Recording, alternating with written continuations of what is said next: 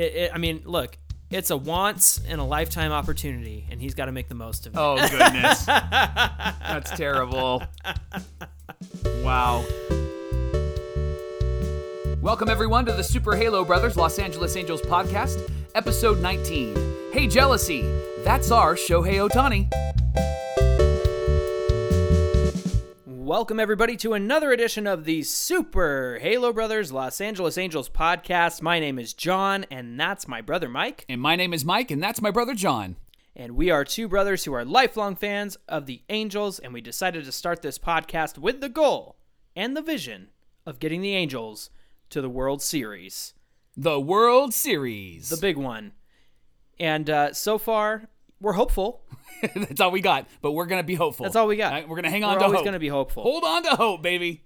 That's right. That's right. Hey, if you're interested in following us on social media, you can find us at Super Halo Bros on Instagram and Twitter. Speaking of Instagram, Mike, your Shohei pillow picture, the most liked photo we've ever had on Instagram. Well, you're welcome.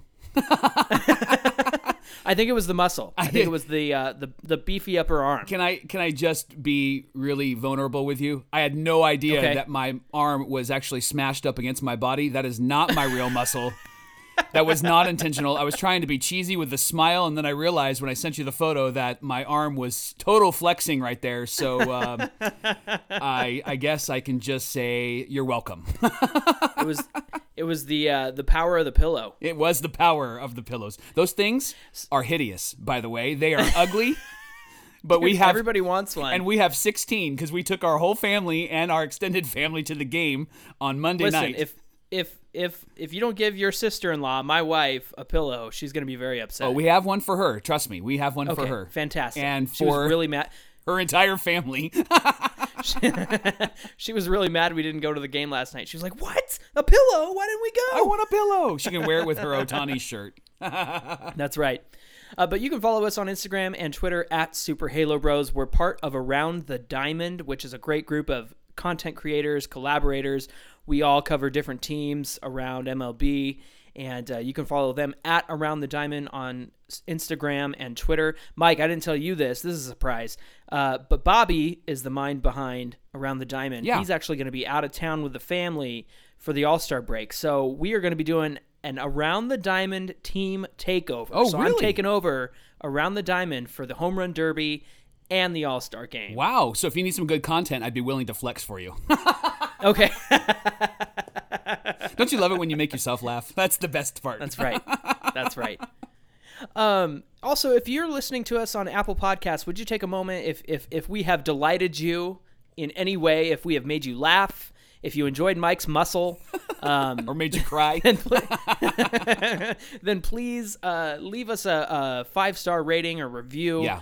We really appreciate that, especially on Apple Podcasts, where the reviews really help boost us up in the charts and really help people discover us. So that would be really awesome. One last thing I want to do, Mike, is I want to shout out Jacob and Tyler. They've been around about as long as us. A new podcast called Mike Up the Halo. Okay. And these two guys just have such great insight.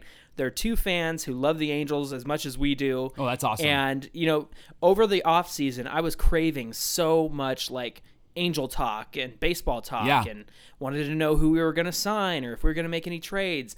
And I remember over like the dog days of winter, not summer, but winter, like late night, doing dishes in the kitchen, popping my headphones in and just like listening to like Locked On Angels with Brent McGuire or Talking Halos with Jared Timms.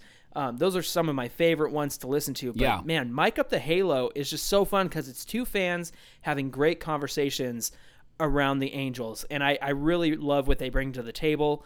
And so if once you guys are done listening to Super Halo Bros, look up Mike Up the Halo and show those guys some love because they're awesome. Heck I yeah. really enjoyed that. That's awesome. Shout out to you guys. Thanks for listening and thanks for being a part of Halo Nation. All right. Shall we get into it? Let's get into it. John, I'd like to start. Okay. I'd like to start with the reality that I'm actually feeling pretty good about the Angels. And I know last week's episode we talked about hope and we're holding on hope. I'm really feeling like I'm still in a hopeful place, and I have a few reasons why. First of all, did you know that the Angels went 15-11 in the month of June without Mike Trout? 15-11. That's so much better than anything I could have asked for. Right. Right. It doesn't feel like it. There were moments where it didn't feel like it, but that 15-11 mark is huge, and I think it's helped us to have some momentum as we moved into the dog days of summer.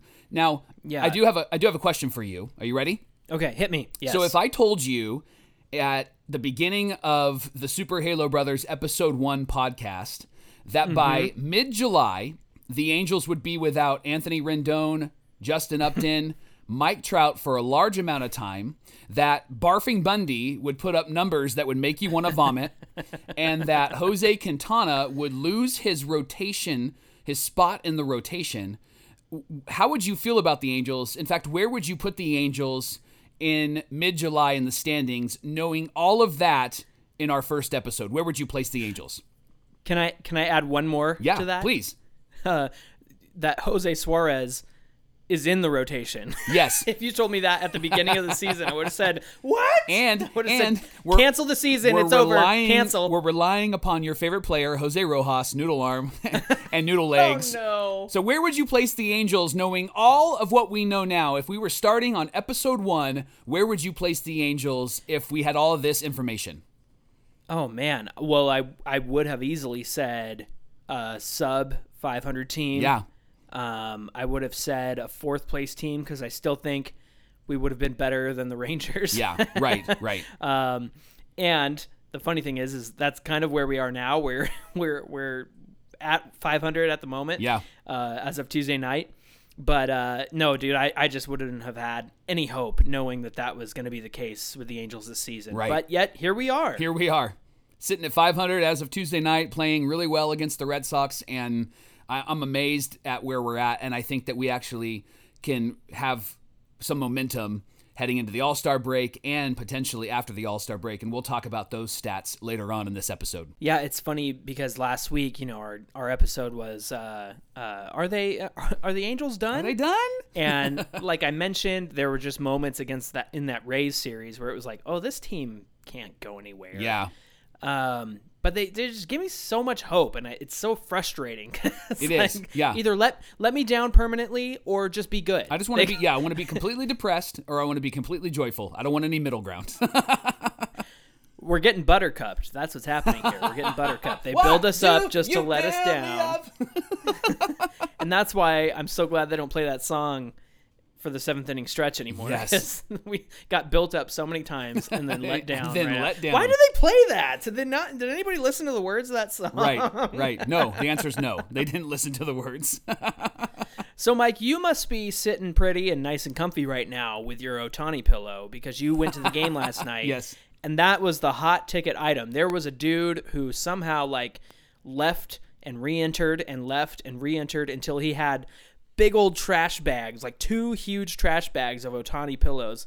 Patrick O'Neill actually caught him sitting in the pregame show spot and filmed the guy, and he was like, what's happening here? Huh. So that was the hot ticket item. Plus, it was the Red Sox in town, which always draws a big crowd because they have fans everywhere. So you went to the game with the family and the extended family. Yeah. How was that last night? Oh man, it was a blast. I'll tell you, there's no capacity limits, and so there were 40,000 plus people in that stadium. And I say this as a. Were you sad that the COVID restrictions where nobody was sitting by you were over? Well, I will tell you that we had a moment. My son and I had a moment where, and I say this as an introvert that chooses to be an extrovert when necessary. Yes. I told him, I looked over at him and I said, this feels so good. I mean, the energy in this place feels so good. And seeing and interacting with fans, and we had a good section of Angel fans and a good section of Red Sox fans there. And of course, there was always the guy that is really hilarious. There was one Angel fan who was a huge, huge Ohtani fan. And when Ohtani got up to bat the first time, nobody was standing up. We were cheering, but nobody was standing up. And so this guy was like, you guys, this is Ohtani. You got to get on your feet. And then, a couple of pitches in, he was like, you guys, you're not standing up like this is Albert Pujols. This is Ohtani. Get on your feet. So it was so much fun. We were in right field in that little section right in between where that gap is. And then you go up and then the wall in right field is there. So we're down in that little section by the foul pole. And nice. It was great. I mean, a lot of really good fans there. And the game was a lot of fun. The Angels didn't win. It was a good game. And they didn't win, but I'll tell you, it was one of those games where I walked away going, that was a good loss. And the reason why I felt like it was a good loss was because they didn't lose it because they blew it. They lost it because the Red Sox played some killer defense. Yeah, they were all over that field last night. Yes. They robbed the home run.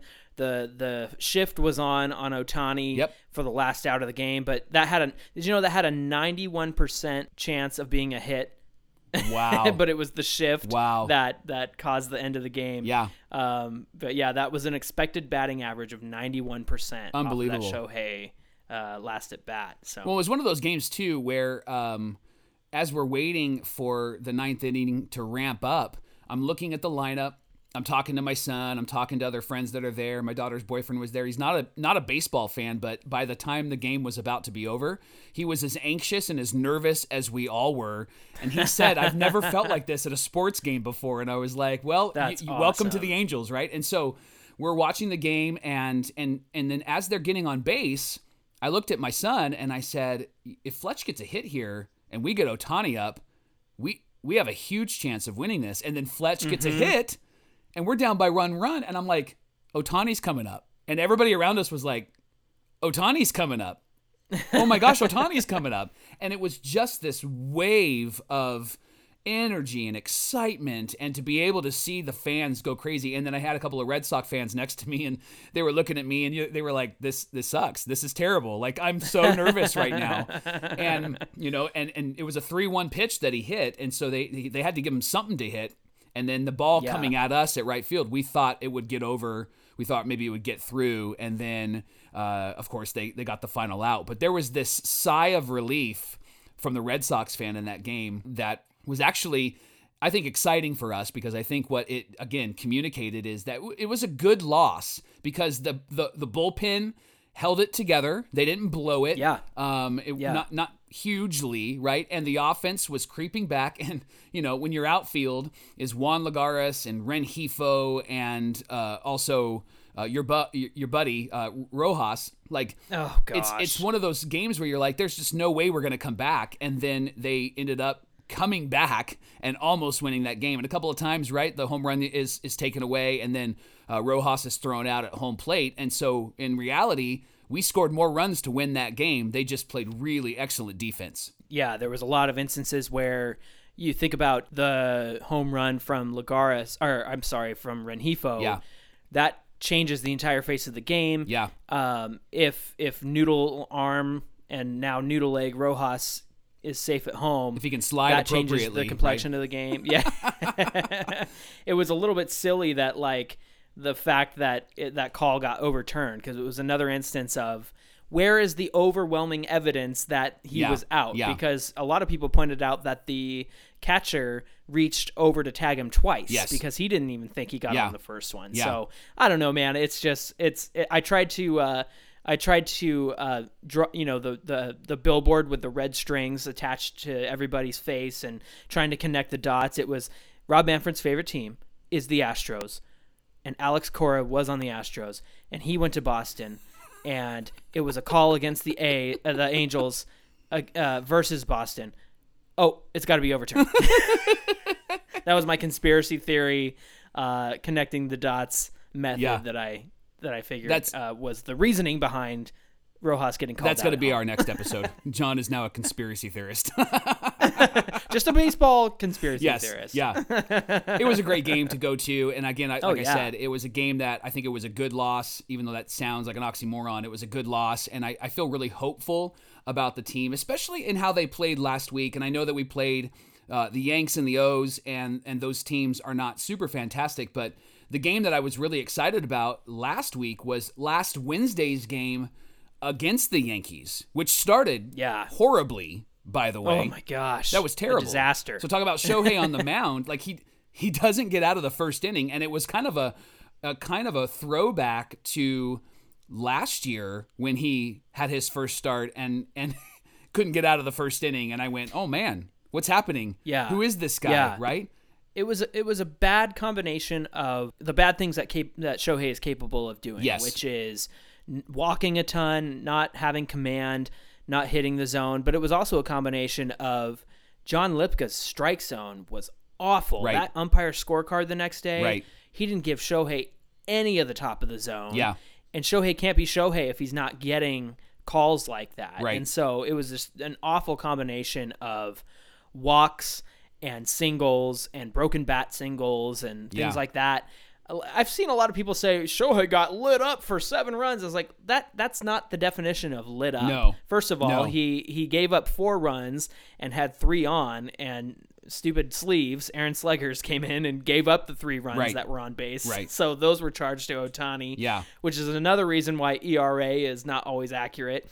But all of that to be said, that was really rough to see that happen. But the weather was on our side. Yep. The rain delays were on our side because it was 8-4 in the bottom of the 9th. Yeah. Aroldis Chapman walks the bases loaded and gives up the most amazing grand slam to Jared Walsh. His first career grand slam that he's ever given up, by the way. Yeah. And it was a lefty-lefty matchup, and we all know how Walsh struggles against lefties. Right. So that was something else. Man, I'm so glad I tuned in 6 hours later from the start of that game to see Jared Walsh do that. Yeah. And then Rengifo add on some runs and just, oh man, what a game. I was blown away at the fact that Chapman was struggling, because I don't think I've ever seen that guy struggle. And he is always so confident. And when he comes into a game, the game's over. And so I turned the game back on, because I had turned it off because I was so frustrated, and it was a 6-hour game.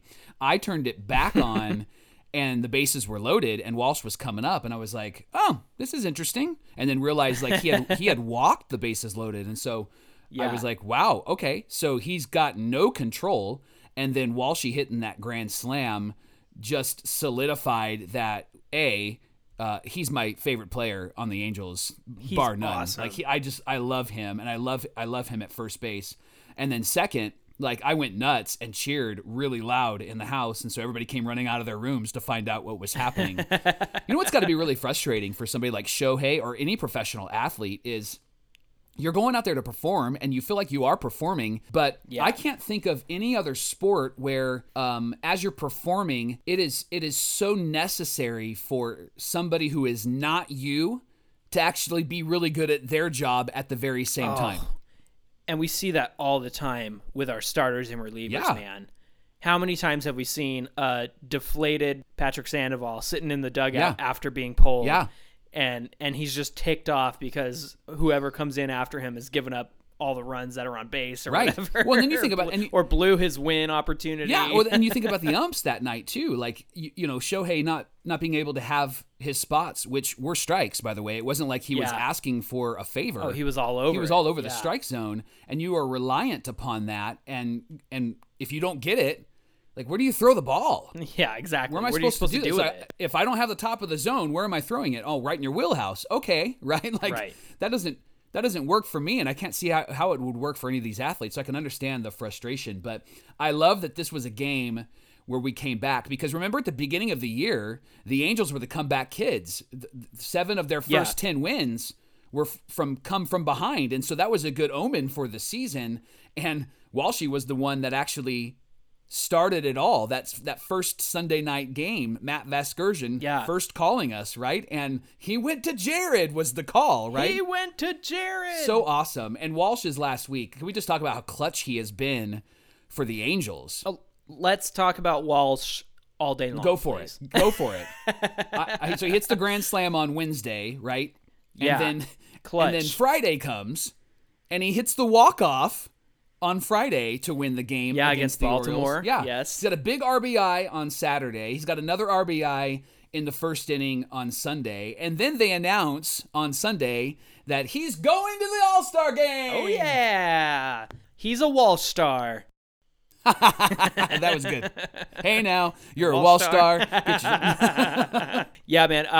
It's so great that he got selected by the players to be a reserve, because you know, he's not going to get voted in because of Vladdy Jr., obviously. That is a tough And he's not a Red Sox or a Yankee. Right. That is a tough vote to get. And in this, and not to make this about anybody else but Walsh, but I was happy to see Matt Olson also got selected. So two of the best first basemen who don't get talked about enough are both going to the All-Star game, and that's huge. But man, that is huge. For Jared Walsh to be selected and go to the All-Star game and maybe get an inning somewhere in there toward the end of the game, that is just so cool. And really, like, this is his first season, honestly. Like, this is the season for Jared Walsh, because 2019 he was doing the two-way thing because Ausmus didn't know how to use them.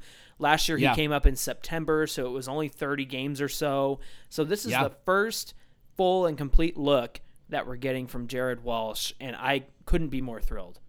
I saw a great meme that said Jared Walsh. It was two pictures. One was from 2019. One was from 2021. In 2019, it said Jared Walsh, winner of the cow milking contest.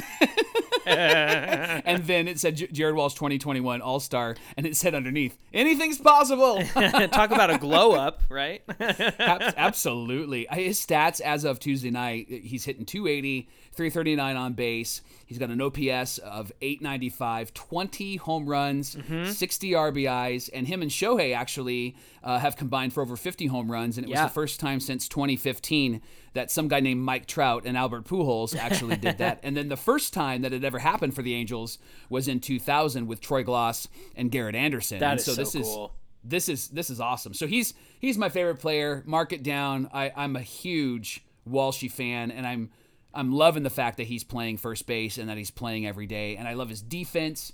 And we've talked about this, ad nauseum on the show. But I'm getting JT Snow, Wally Joyner vibes from this guy. And I love it. Of course, if you're a longtime Angel fan, those two are the heart and soul of the teams that they played for. And so, yay, Walshy! Congrats on the All-Star win, an All-Star selection. That's right. I don't want to get ahead of ourselves because I know we'll do a little Ohtani talk later, but the fact that he was also selected as a pitcher by his fellow players is unprecedented.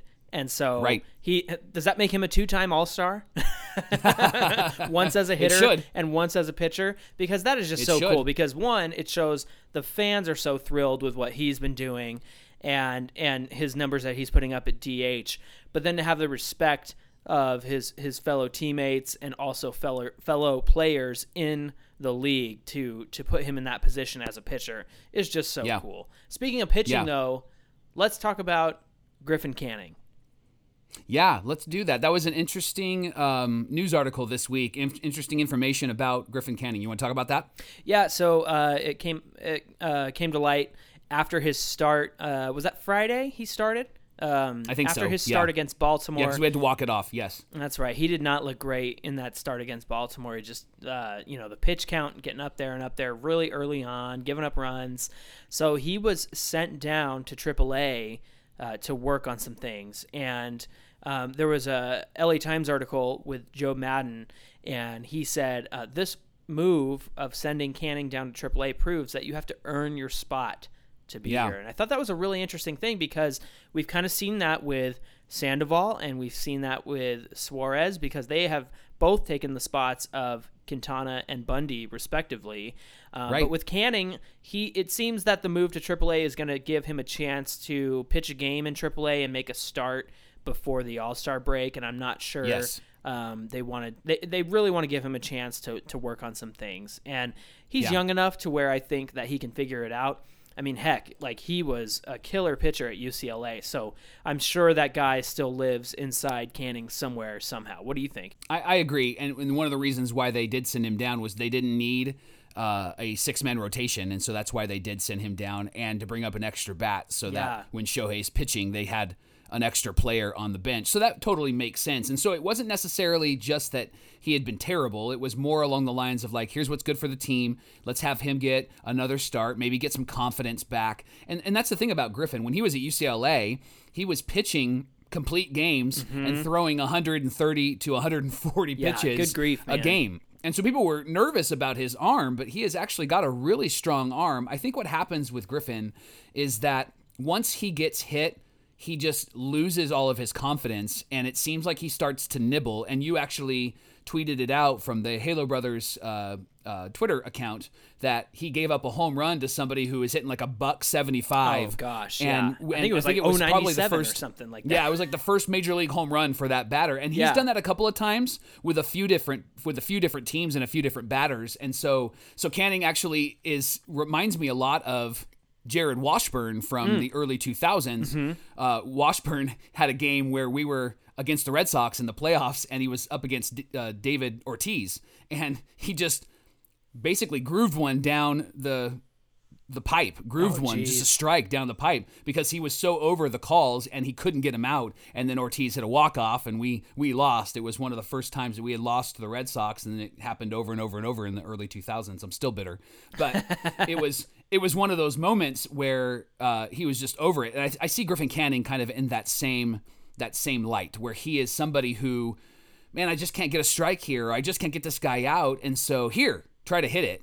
And that might work for like a Verlander, and that might work for somebody who is actually a strong ace, but I don't think it works for Griffin Canning. No, and Canning does not have that much of a speed differential between his fastball and his off speed. So a lot of the looks that these guys are getting at the plate coming out of Griffin's hand, it's just easy to read. It's easy to tell how fast it's going to be, whether it's got movement or not. Doesn't really seem to matter, because if that speed is the same, the bat catches up to that. And I think that's also a big part of Canning's problem. So hopefully when he comes back after the All-Star break, that we'll see some big changes. You know what it does, though? It makes room for Reed. My boy, Reed Detmers. He's going to get called up. He's going to come. I get to talk about him later on, so I'll save all the goodness for that. It's got to happen, speaking of pitching, I hope it does, man. I want to see that guy up in the major leagues. And if he's terrible, then I'm gonna delete all of our previous episodes. If he's good, I'm gonna shout those out on Instagram. Yeah, and I'll flex just for the fun of it. Let's continue to talk about pitching for a minute, and let's talk about Raisel Iglesias. Okay, a closer for us. He had a stretch where he pitched 8 perfect innings. Wow. And had shut people down. And then you have pointed out something a couple of times, and we've talked about it here on the Super Halo Brothers, but he actually is not too great in moments when it is not a save situation. Yeah. And we saw that on Sunday. He was able to get the win on Sunday, but he came in a non-save situation, and he gave up a run, which caused the Angels to have to come back and get 2 runs to walk it off. But he's struggled in those moments. But when he comes in to actually save a game, he's been really consistent, and he's been really good, and he's been really confident, which is great to see, because we haven't had a closer like that since Houston Street. Yeah, absolutely. It's a shame that we don't have a proper setup guy either. That is a huge glaring hole in our bullpen, among many glaring holes in our bullpen. Yeah. But I mean, look, he's not going to be perfect every time. But that run of 8 perfect innings, where I think it was something like 16 strikeouts across that run of 8 innings, is just incredible. And early on in the season, he struggled in non-save situations. It's so weird to think about the mentality that somebody has coming into the game. We touched on this a little bit last week with Suarez. Like, is he going to succeed as a starter when he's been a reliever for so much of the season? And I think that kind of showed on Monday night. Like, Suarez, his mechanics were different. His delivery was a lot slower. And it was like, dude, just go back to what you were doing when you were coming in as a reliever. And so in the same way, I think Raisel has a different mindset when he's like, the game's on the line and I have to shut this down. I don't know, man. He's just a fighter, and he's really good. And the home run he gave up was to Cedric Mullins, I think, who has just been incredible. He's an all-star. And is also an all-star. Yeah, well-deserved. Right. And the one lone representative from Baltimore. So that's just really cool to see. But, yeah, I'm with you. We have not had a closer like Raisel. Extend him. Yeah. Right now. Yeah. Extend. Can we talk about my favorite starting pitcher? Yeah. Old Sandy? I was going to call him that, but I remember I haven't earned the right. So, yeah, you haven't Mr. earned Sandoval, it yet, you want to talk about Mr. We're getting there. Mr. Sandoval? Let's see how this conversation goes first. Yeah, Sandoval, he started on Sunday and kind of showed flashes of the old Sandoval. I was concerned. Yes. He walked the bases loaded. Fortunately, he got out of it without any issues. But, man, the pitch count was super high for him very early on. And that is just a thing that is such a struggle for the Angel starter sometimes. I was on Twitter for the game on Tuesday night, and somebody mentioned, his name is Jeff Kelton, and his handle is Angels Bruh. and he's just a great follow. I love following him. And he mentioned how great it was to see us making Nathan Eovaldi and making his pitch count skyrocket. And that's what you got to do. That's why Upton being out of this lineup with injury right now just stinks, because, man, from the leadoff spot, he was working counts like crazy. And so it's nice to see our offense do that to the opposing pitchers. But that is something that bites us a lot, and that is that pitch count early on soaring up there. And so that was what happened to Sandoval on Sunday. But he walked 5, he fought through it, got through at least 5 innings. And so would you say that's a moment of, like, a growth moment for him? Oh, 100%. I think getting through 5 was huge. And he even came back out to pitch in the 6th inning and then gave up a hit or a walk. I'm not sure exactly what happened, but I remember he was really frustrated with himself. And Madden came out, and Madden actually walked to the mound, and Sandoval was off the back of the mound pacing. And you could tell he's like, I don't want to come out of this game, but his pitch count was up over 100. Yeah. And so that's why they pulled him. And I was really impressed. I love his fire. And you mentioned Suarez and what happened on Monday night. I think that Suarez has to get back into that consistent, quick rhythm. In fact, I think it was Mark Gubiza that said on the broadcast, Matt Wise went out, or actually in the dugout, Matt Wise pulled him aside and said, bruh, you gotta get your rhythm back, right? Yeah. And that's the thing that I noticed just in the stands was Suarez was walking around the mound, he's picking up the rosin bag, and he's getting into his set, and then he's looking for the sign, and then he's taking a moment, and then he's throwing it. He felt like a different pitcher on Monday night than what we're used to. It reminded me of Matt Shoemaker. Just Shoemaker takes forever to actually throw a Your pitch, favorite. right? My favorite. And what I felt from Suarez was that he was doing the same thing. The thing about Sandoval, even though he struggled on Sunday, is that he was right back in, and even I think Sutton recognized it. He said he was right back in and ready to go, and the batters actually had to step out because he kept speeding up the game, and the batters weren't even ready by the time that Sandoval was ready to throw a pitch. Yeah. I love a quick, efficient pitcher. By the way, Shoemaker was DFA'd the other day, by the way. Oh, that's a shame. That's a shame. Wow. Speaking of Sunday, we had a hero on Sunday, and that was Juan Lagares. Walk-off Juan. We won 1-1. That was good. I like Juan Lagares, and we've talked about him a few times, and you actually were the one that actually came around first on Juan Lagares. And here's how much the season has changed, right? I just talked about those at the beginning of the episode who have been out, but I didn't mention Dexter Fowler. Remember when he was on this team? Yes.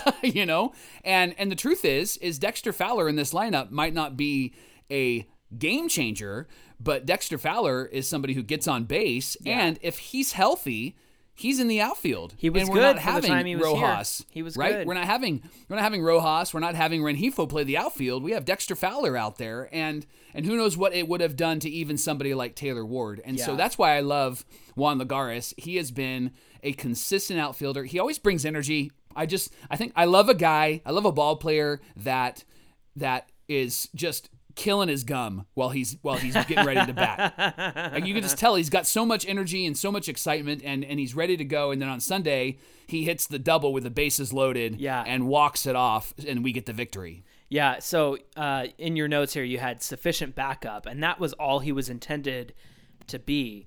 And he's performing like a backup. However, I think one of the best qualities that he has is the fact that he's a Gold Glove center fielder. He's a former Gold Glove winner.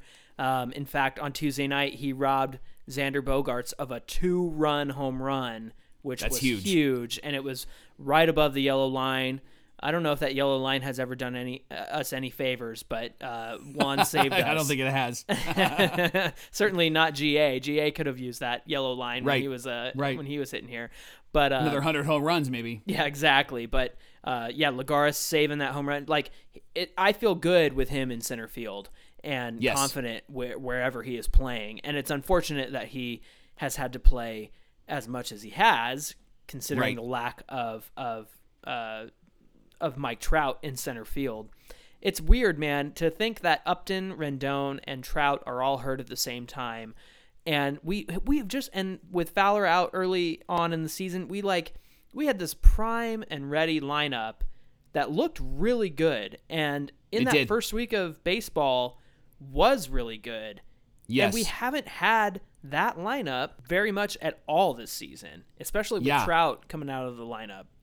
I think the stat you threw at me was like Upton, Rendon, and Trout in the same lineup. I think it's only happened like 7 times this year. Something so minuscule, man. It was so sad.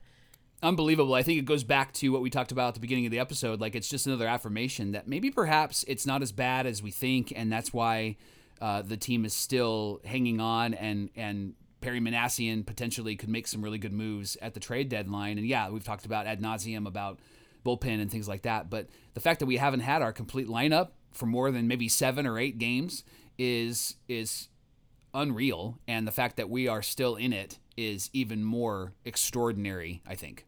Well, and there are things that are happening currently that are contributing to the success of this team. And one of those things is David Fletcher has really turned it around since June. He has. Since the beginning of June. He looks Let's talk about Fletch. He looks like the old Fletch again. In fact, he does. He, as of Tuesday night, has a 20-game hitting streak, man. And that dude, Gubaza says it all the time. We need to get Fletch a license plate that says I heart RISPS. Yes. Because he loves runners in scoring position. Because he just delivers, man. And when he doesn't have runners in scoring position, he's getting on for Ohtani, which is huge. And that happened in the first inning of the game on Tuesday night. Fletch hits a double. Ohtani hits a double. We're back 1-1. It was so good to see. So just Fletch's turnaround has been a key part of this team staying at 500, not falling off without Mike Trout, and really overcoming the odds. So it's really great to see. When we were talking on Monday night, I was talking with my son, and as the Angels were getting runners on, and we were looking at the lineup, and it was looking like Fletch was actually going to be able to get in at bat. My son said, "Man, what if Fletch hits a home run?" And I said, "He won't, Gav." And he said, "Why not?" "Oh, he doesn't have any?" And I said, "Well, he doesn't have any, but it's intentional. Have you seen his swing? He's certainly not swinging for the fence. Right. He's swinging to pound that ball on the ground or line it down the line, and he's not swinging at strikes. He's pulling a Vladimir Guerrero Sr., and he's hitting that ball anywhere and everywhere." Yeah, the only chance of him hitting a home run is into the corner at a stadium that's not Angel Stadium. Right. Like somebody that has a short corner for their dimensions. Right. We call this episode Hey Jealousy because Ohtani belongs to us. And yes, he does. This last week, man, among the Ohtani slander because he didn't get out of the first inning, and then yet he crushes 2 home runs in the same game against the Yanks. He jumps to 31 home runs and leads all of MLB in that category. Man, he was the MLB player of the week or the AL player of the week last week. He got another one. And he was the June player of the month, which is unbelievable. Awesome. And unbelievable. I am just it cracks me up. When he got selected as an all-star for pitching, the Town Tailgate podcast, my buddy Julio and his friend Chris are huge A's fans, and he said, "By the way, no offense, but we don't think Shohei should have been selected as a pitcher." And I said, "Why?" Because he had one bad game in New York. And he said, "Well, he's only pitched this many innings. He's only got this many strikeouts." And I'm like, okay, he doesn't have the length or the numbers, but when his swing and miss rate is up there with Jacob deGrom, and the batting average against is under 100 on his splitter and stuff like that, it's like, yes, he doesn't have the biggest sample size, but what he does have are numbers that are comparable to what guys like DeGrom are doing. And so I am so over the jealousy that people have. My favorite / not favorite Dodger blog was saying, oh, they need to trade Trout and Ohtani because they don't know how to build a contender. And it's just like, why are we always on the minds of all of these other teams? Like, just enjoy watching these people. Like Fernando Tatis Jr. made this incredible double jump catch on Monday night. And it was like an Angels in the Outfield moment. It looked like Super Smash Brothers with a double jump when you're trying to get back to the ledge. And somebody said like the conversation on Twitter was, you can't enjoy Ohtani because you have to enjoy Tatis because he's better. It's like everybody's consensus was, why do we say stuff like this? Why can't we just enjoy what is happening in baseball right now? So all of that to say, the jealousy is just, it cracks me up because we know what our needs are. You and I as Angel fans know that we need pitching, and we are frustrated. Like, people act like the Angels are okay with, or Angel fans are okay with having the two best players in baseball and not doing anything. No, we're not okay with it, and we're sick of it. But we are going to celebrate and enjoy what we have on the field. So that's my rant.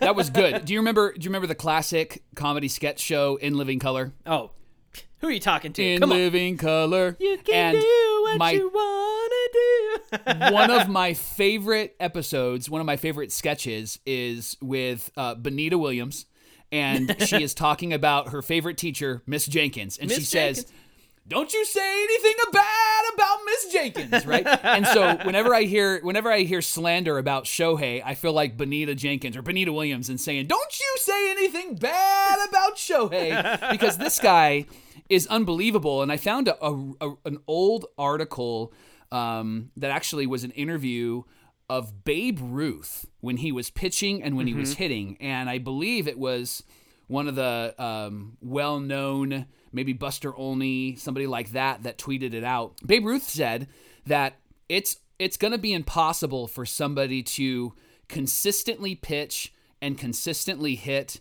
every single day and perform over a period of a few years. And it's why he went to actually hitting. He said it himself. It's just too difficult. And here's the thing about Babe Ruth. He was playing against people who worked 40 hours a week and then came to the ballpark and picked up a bat. So him hitting and him pitching was remarkable. Sure. But what Shohei is doing is extraordinary because he is doing it against people who only play baseball and only do this for a living.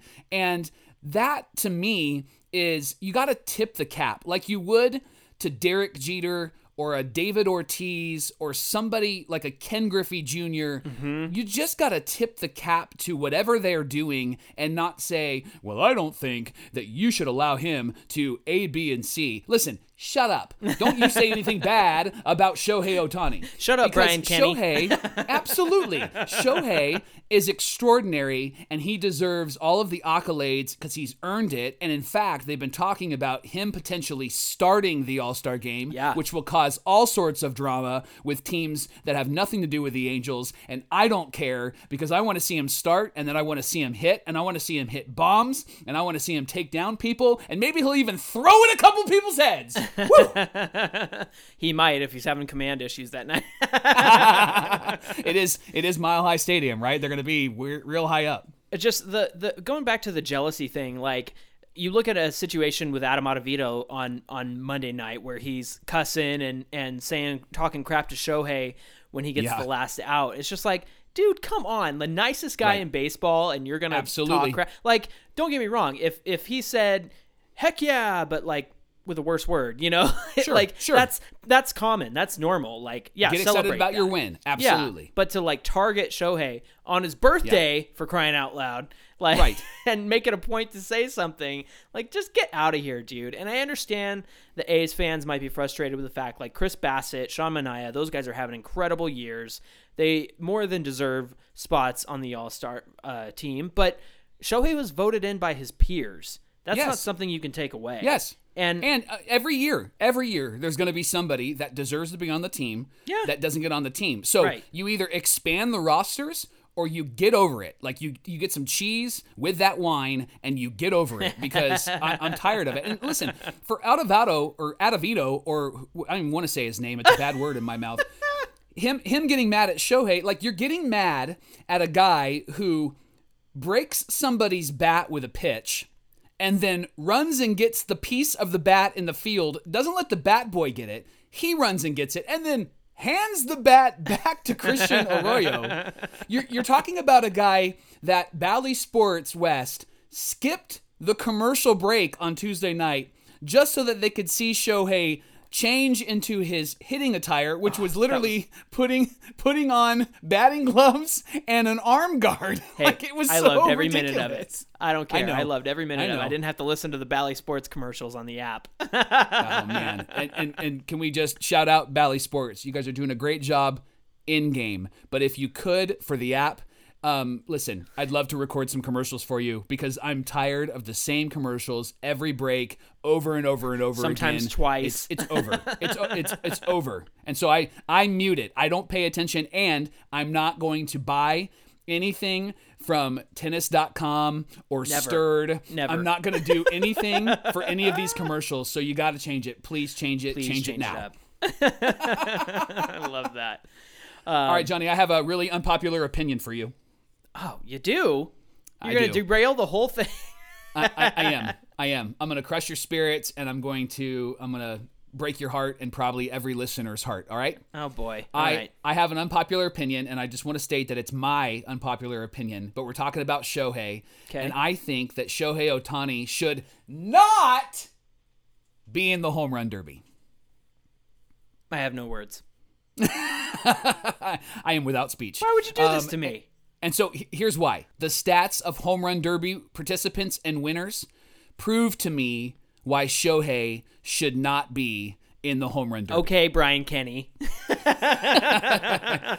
All right, I got a couple of examples for you. Here we go. That's my best Brian Kenny. All right.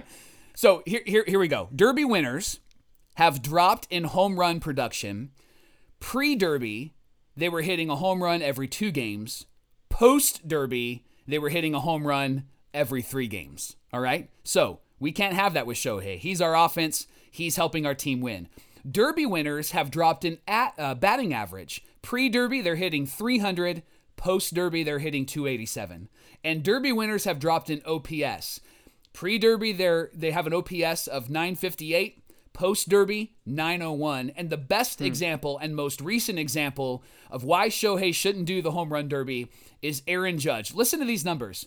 Pre-derby, 328 batting average, 448 on-base percentage, 691 OPS. Okay. Post-derby, 2017, post-derby, 169 batting average, 329 on-base percentage, 355 OPS. Okay. My conclusion, John, is that Shohei Ohtani should not be in the home run derby. So what do you think, what changes that causes this decline for home run derby participants? What is it that happens? I think that it's the fact that they are such creatures of habit. Okay. That they go into a home run derby and it's not typical batting practice, right? Okay. So they have batting practice where they're actually preparing for the home run derby. And they're trying to hit home runs. And then they get into the home run derby, and it's not batting practice, and they're trying to hit home runs, and they just mess up their swing, all right? And so I remember playing church league softball, and I remember when I was trying to go to right field, it messed up my swing completely, and there was a stretch where I was not hitting well. And that's why Ohtani should not play in the home run derby. And that's why Ohtani should not be in the home run derby. Listen, I've got all sorts of stats and figures and details, and I will fight till the end because Ohtani is our team, and I don't want to see him get hurt. And I think a part of it, honestly, is that these ball players are creatures of habit, and I think it's hard to actually adjust back. Plus, he's going to be pitching and hitting in the game, and I think that it's just going to wear him out. I don't want to see him get hurt. And so, one more time, Shohei Ohtani should not be in the home run derby. I'm going to have to edit this podcast and squeeze the volume down and all the kinds of Magic. Listen, Mike, you weren't even in that episode. What happened to you? It was just John talking to himself. I got to disagree with you because here's the thing. Ohtani, if you haven't noticed, Michael, he swings for the fences every time. When he's up to bat, he is swinging out of his shoes. In fact, our old beat writer for The Athletic, Fabian Ardaya, had a helmet loss counter for every time his helmet flew off of his head. That's good. And it's the approach that Ohtani takes when he's at the plate. Like, if you're in his swing path, that ball is gone. Now, don't get me wrong. He can hit it outside. He can hit it inside. He can put the ball in play in different ways. But when it comes to a home run hitting swing, that's his MO. And I don't believe that the home run derby is going to mess with his mechanics, because I think it's the kind of swing that he puts into practice anyway. But here's the other thing. Let's see. We're 41 and 41 right now. If we were 60 and 20, then I might agree with you. But the fact that we're sitting at 500 right now without Mike Trout, and I know that we have hope for the rest of the season, but there's a reason why Ohtani was voted in by the fans. There's a reason why he was voted in as a pitcher by his cohorts. There's a reason why he wants to be in the home run derby. This is a once-in-a-lifetime thing. We will never see this again. I don't think that he'll ever participate in another home run derby. He might be an all-star, of course, in the future. But to do all three at once in the best season he's ever had and the best start he's ever had, like, this is not going to happen again. I understand your concerns because they are valid and you have examples, and I have seen it myself, the decline that people have when they participate.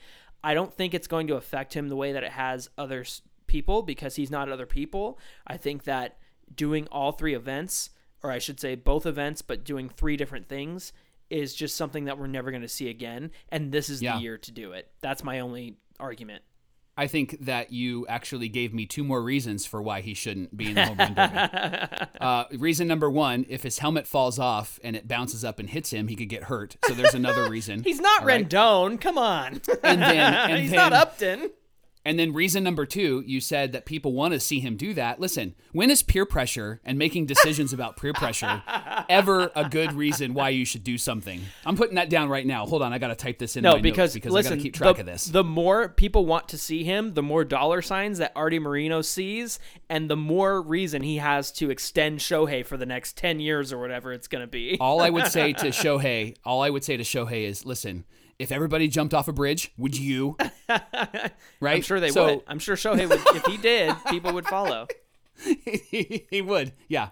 All right. So it's July, and the MLB draft is going to be happening, and we're going to be able to see some of these young guys get drafted out of college. And so what John and I decided to do was take a look back over the last 10 years of our number one picks in those last 10 years. So each year we'll look at one of the top picks and see how they're doing, see where they're at, and see if they're actually making a difference for our team or maybe perhaps another team. And maybe we can celebrate some of the draft picks and maybe we can mourn some of the draft picks. So John, why don't you start us starting in the year 2011?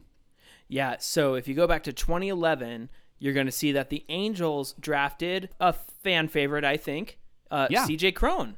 Love C.J. C.J. Cron, currently playing first base for the Rockies. Yep. And in the time after that he was on the Angels, he went to the Rays, he went to the Twins, the Tigers, and the Rockies. He spent a lot of time playing DH. Yes. And a little bit of first base, but now that he's in the National League, he is at first base in the National League for the Rockies. But Mike, I wanted to bring up a really fun memory of C.J. Cron. Do you remember? It was July 2nd, 2016. The Angels had a football score in Boston, and it was 21-2, some ridiculous number. Okay. And C.J. Cron, get this, he went 6 for 6 with 2 home runs and 5 RBIs. that day. Amazing. What a so game. he's doing pretty well for himself. I mean, he is definitely become kind of a journeyman, and he's the DH type. He's the big bat type. You know, you're going to get some power from him. I didn't look up his Rockies numbers, but the fact that he's hitting at Coors Field, I'm sure is nothing but beneficial for him. So that's who we got in 2011. CJ Cron. What's next? Nice. I'm surprised he's actually bounced around as much as he had. Like, I would think that he would actually stick with the team. Yeah. He just had 1 year deals here and there. Move. But maybe since his 2016 season was so great, he could take over and play for Shohei in the home run derby, and then Shohei wouldn't get hurt. Get out of here.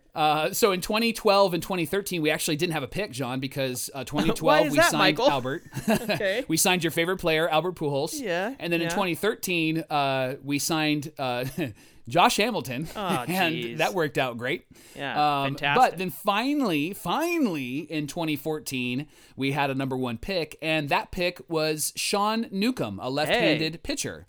And Sean actually was a Reed Detmers type, like up-and-coming, excitable guy. We were kind of looking forward to seeing him. And then they ended up trading him along with Chris Ellis and somebody that we, as Angel fans, will remember, Eric Ibar. Yeah, they did. They traded those guys for Andrelton Simmons to the Atlanta Braves. Yeah. And that was a good move, I think, because we benefited from Simmons being on our team. And then if you look at what Newcomb did with the Braves, he was a starter for 2 years, 2017, 2018. He had a 16-8 record, ERA a little above 4. And then it seemed like something shifted in Braves management or in their philosophy with how they're going to use him, because in 2019, they moved him to the bullpen. Yeah. He didn't have a bad year that year, but 2019, 2020, 2021, he has an 8-5 record, and his ERA is almost 7, and he is currently in the minor leagues. And so something shifted for him after starting for 2 years, and he was pretty solid as a starter for those 2 years, but something shifted, and I haven't followed it closely, but he is currently in the minor leagues right now. So I think the Angels actually won that trade and benefited much more than the Braves did. Yeah, they were able to get Eric Ibar and his salary off of the team, and he had 1 year left on that deal. But in return, we got Simmons, who only got better with each year. In fact, he did. His batting average went up, I think, significantly every year. And obviously the defense can't be matched. And so I really do think we won that trade. What's interesting to me about that trade is the fact that we are always constantly talking about our need for pitching. And we traded a really good pitching prospect for a position player that panned out for us. Now in 2021, I think the shoe is on the other foot, in the sense that we have lots of position players to trade if we wanted to. Position player prospects that could yield us a great return on a starting pitcher with a couple of years on their deal left. I would love to see something like that. So this would be the equivalent now of giving up a Joe Adell or a Brandon Marsh, because we were that excited about Sean Newcomb back in 2014. So and it was hard to see a prospect go, but I think we won that trade because Simmons proved to be a great shortstop for us. And speaking of trades, you had mentioned this already, but the 2015 pick is actually somebody that you think would be a great trade chip for maybe a bullpen piece or a starting pitcher. Go ahead and talk about him. 2015, we drafted Taylor Ward as a catcher. Now, that's a little bit frustrating of a draft because there were lots of other players to choose from in that draft. Yes. Yeah. Lots. 2015, we got Taylor Ward, drafted him as a catcher. Since then, he's played, corner infield, corner outfield. But he first came up in 2018, but in 34 games in 2020, he hit 277. So it's a small sample size, but he really showed us what he was capable of in 2020. But this year so far, in 54 games, he's batting 247. He's got 7 home runs, 28 RBIs. He demonstrates power a lot of the time, and he demonstrates contact pretty well too. He is not the best outfielder. He hasn't always been the best base runner, but I think that just goes to show he's still learning the game at a very high level. Agreed. And I have said many times I think he could be a good trade piece because he could benefit from being on somebody else's team, and he could certainly yield us a nice bullpen piece, maybe even a double-A starter, something like that. So that's currently where Taylor Ward sits, our 2015 draft pick. What about 2016, Mike? 2016 was Matt Thaiss, and I think Thaiss actually could be a really great piece for the Angels and or a great trade piece for another team. He was drafted as a catcher, but he can play third base. He's played the outfield. He's played first base. And he kind of has a Cole Calhoun feel and vibe about him. Yeah. And so he's only played 61 games total in the majors, batting average a little over 200. On base is a little under 300. He's got 9 homers, 24 RBIs, and he's kind of a multifaceted player. He's playing really well in the minor leagues currently, but he's probably blocked by a few of the longtime Angels like Rendon at third base and Walsh at first base. Well, they've been playing him as a catcher in the minors recently, which I'm like, gosh dang, get Suzuki off this team and let Thaiss come up and catch somebody. And that actually would be a really good move because Thaiss is a left-handed bat. So having a left-handed hitting catcher could actually be a benefit to this team. 100%. Yeah. What about 2017, John? 2017, my friend, was the year that we drafted Mr. Jo Adell. Jo Adell. Jo Adell, as we all know, he came up in 2020 last year in kind of a move just to see what happened. I mean, he was not getting any minor league time because there were no minor leagues, so he was at the extended site just essentially playing scrimmages. But we brought him up for 38 games in 2020, and he showed some power. He got 3 home runs, but unfortunately only bat 161.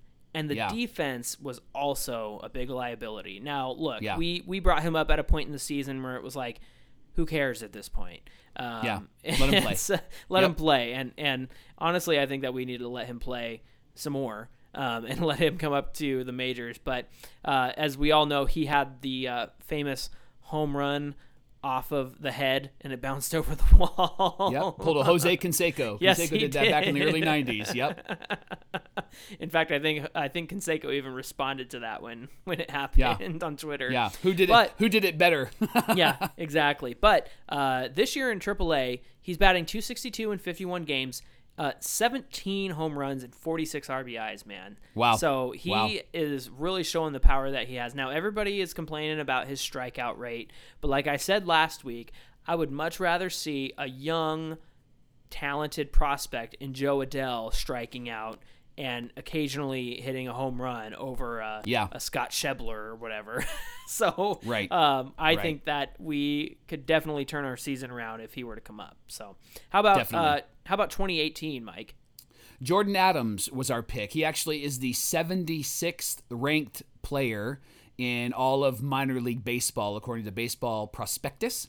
Nice. And he's currently in High A. His first full year in rookie ball was 2019, and he had a pretty good year. I actually would say that his numbers were pretty decent. 257 average, 351 on base, 720 OPS, and he had 8 home runs and 36 RBIs. That was in 3 different stops combined. But I think that those numbers are pretty solid. Obviously, last year didn't have the numbers, and he's off to a slow start right now in High A and struggling. But he's an outfielder, and so, again, it's one of those things where is he blocked from coming up with Marsh and Adell and some of those guys? And could they trade him? Could they move him to a different spot? Those are the questions that surround Jordan Adams right now. But he was our number 1 draft pick in 2018. What about 2019? 2019 is an interesting story because we drafted shortstop Will Wilson. There was a lot of excitement around him. It was kind of a not an obvious pick, but it was a pick that everyone went, oh, okay, like especially us as Angel fans. Unfortunately, the magic didn't last very long because over the offseason in 2019, he was traded to the Giants in the Zach Cozart trade. That was a huge salary dump for us because we had signed Cozart to a deal after his great final year with the Reds. We got fleeced because he did not carry over that great walk year into his contract with us, and he was hurt all the time. Fletcher came up and just dominated at second base, so it was time to say goodbye to Zach Cozart. Unfortunately, in order to get the Giants to take Zach Cozart, we had to include our number 1 pick in Will Wilson. Now, he is currently in the Giants minor league system. He's batting .246 this season in 199 at-bats, and he's got 10 home runs. So it still seems like he's got a little ways to go. And then 2020, my boy, Reed Detmers, left-handed pitcher. He's the 74th ranked prospect in all of baseball right now. He's actually in the Futures game. He's one of the players that will be playing in that game. And his 2021 season, his numbers aren't eye-popping numbers, but I think when you look at like AA, and that's where he's at currently, I think that those numbers are a bit skewed because they're really trying some things out. And I think because he's got a future, I think because they think that there's a future in the major leagues, possibly this year, if not next year for sure. So he's 2-3. He's got an ERA under 4. Here's the numbers that really stood out to me. 46 innings pitched. He is just a starter. He has 10 starts. 84 strikeouts. So he has doubled his innings pitched in strikeouts, and he's again in AA. Dang. That's crazy. Hey, if you had your way, I know he would be up tomorrow. Absolutely. And what I love about it is the thing that has been unique for the Angels, and I don't know if it's true for every other Major League Ball club, but when they have players who are performing average in AA, those players usually translate into really solid Major League Ball players. So I'm excited to see what Reed Detmers can do. Absolutely. So listen, we're coming up on the end of the show here, but we always got to keep track of where our different play-by-play announcers stand in terms of wins and losses. And I have an update. Oh, give me an update. This is not a surprise to anybody listening on Wednesday because we're recording this Tuesday night, and it's already happened. So welcome from the past, I guess. Mr. Matt Vasgersian has earned his 10th win of the season. He is finally in double digits. Attaboy. So Matty V is now 10 and 18 on the season he is. in called games. Mr. Uncomfortable Darren Sutton is 29 and 23. Jose Mota, who calls the player takeover games where they bring in former players to sit in with Gooby and Mota. He is currently 2-1. I hope they do another one of those soon. That'd be great.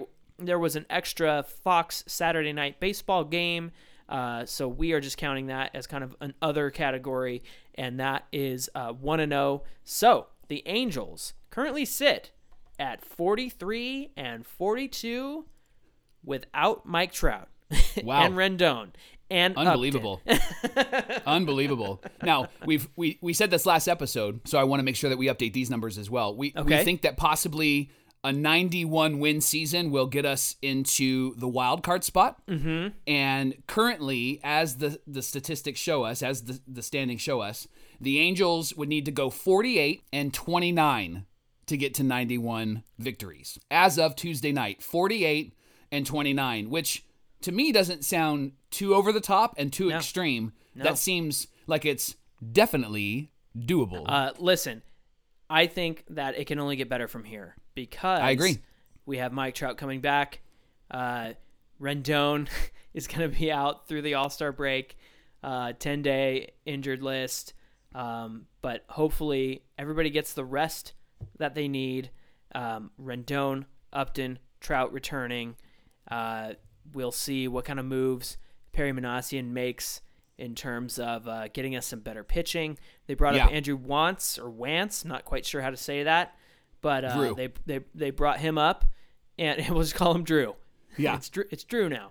It's Drew now. I mean, look, it's a once in a lifetime opportunity, and he's got to make the most of it. Oh goodness, that's terrible. Wow. Well, I think that about does it. What do you say? On that note, we need to end the episode. On that high note, listen, we always appreciate you guys joining us every single week here on the podcast.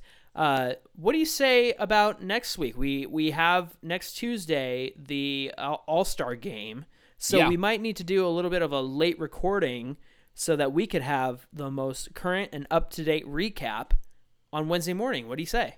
I am down. Mark me down. Put me down. Awesome. Well, okay, so that means we will have a little bit of Angels baseball to talk about because we have the rest of this Red Sox series. We've got the Mariners coming up, and then it's the All-Star break in which we will see Shohei Ohtani and Jared Walsh. Mike Trout is an All-Star, but he will likely not play the game. Right.